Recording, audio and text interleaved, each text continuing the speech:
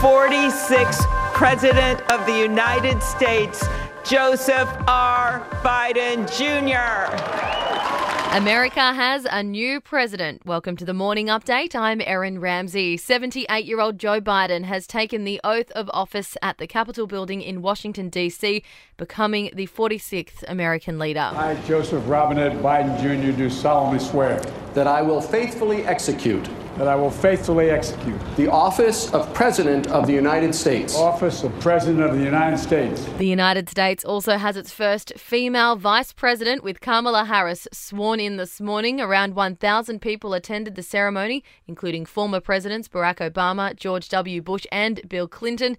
Mr. Biden addressed the nation, acknowledging the job ahead. We'll press forward with speed and urgency, for we have much to do, much to repair, much to heal, much to build, and much to gain. Former President Donald Trump left Washington more than 3 hours before the inauguration ceremony. He was flown by helicopter from the White House to the Andrews Air Force Base, where he addressed supporters before flying to Florida on Air Force One. It is my greatest honor and privilege to have been your president. We will be back in some form.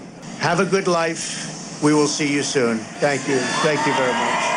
His wife, Melania, also spoke briefly. Being your First Lady was my greatest honor. Thank you for your love and your support.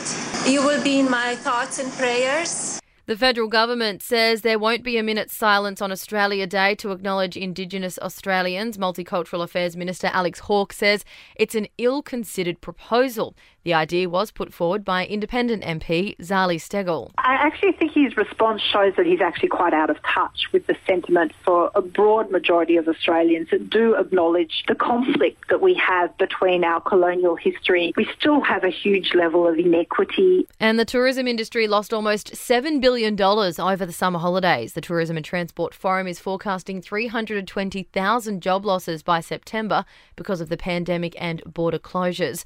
To sport now, and organisers of the Australian Open Tennis are defending the preferential treatment given to the world's top players who are quarantining in Adelaide instead of Melbourne. Tournament director Craig Tilley says it's just the nature of the business.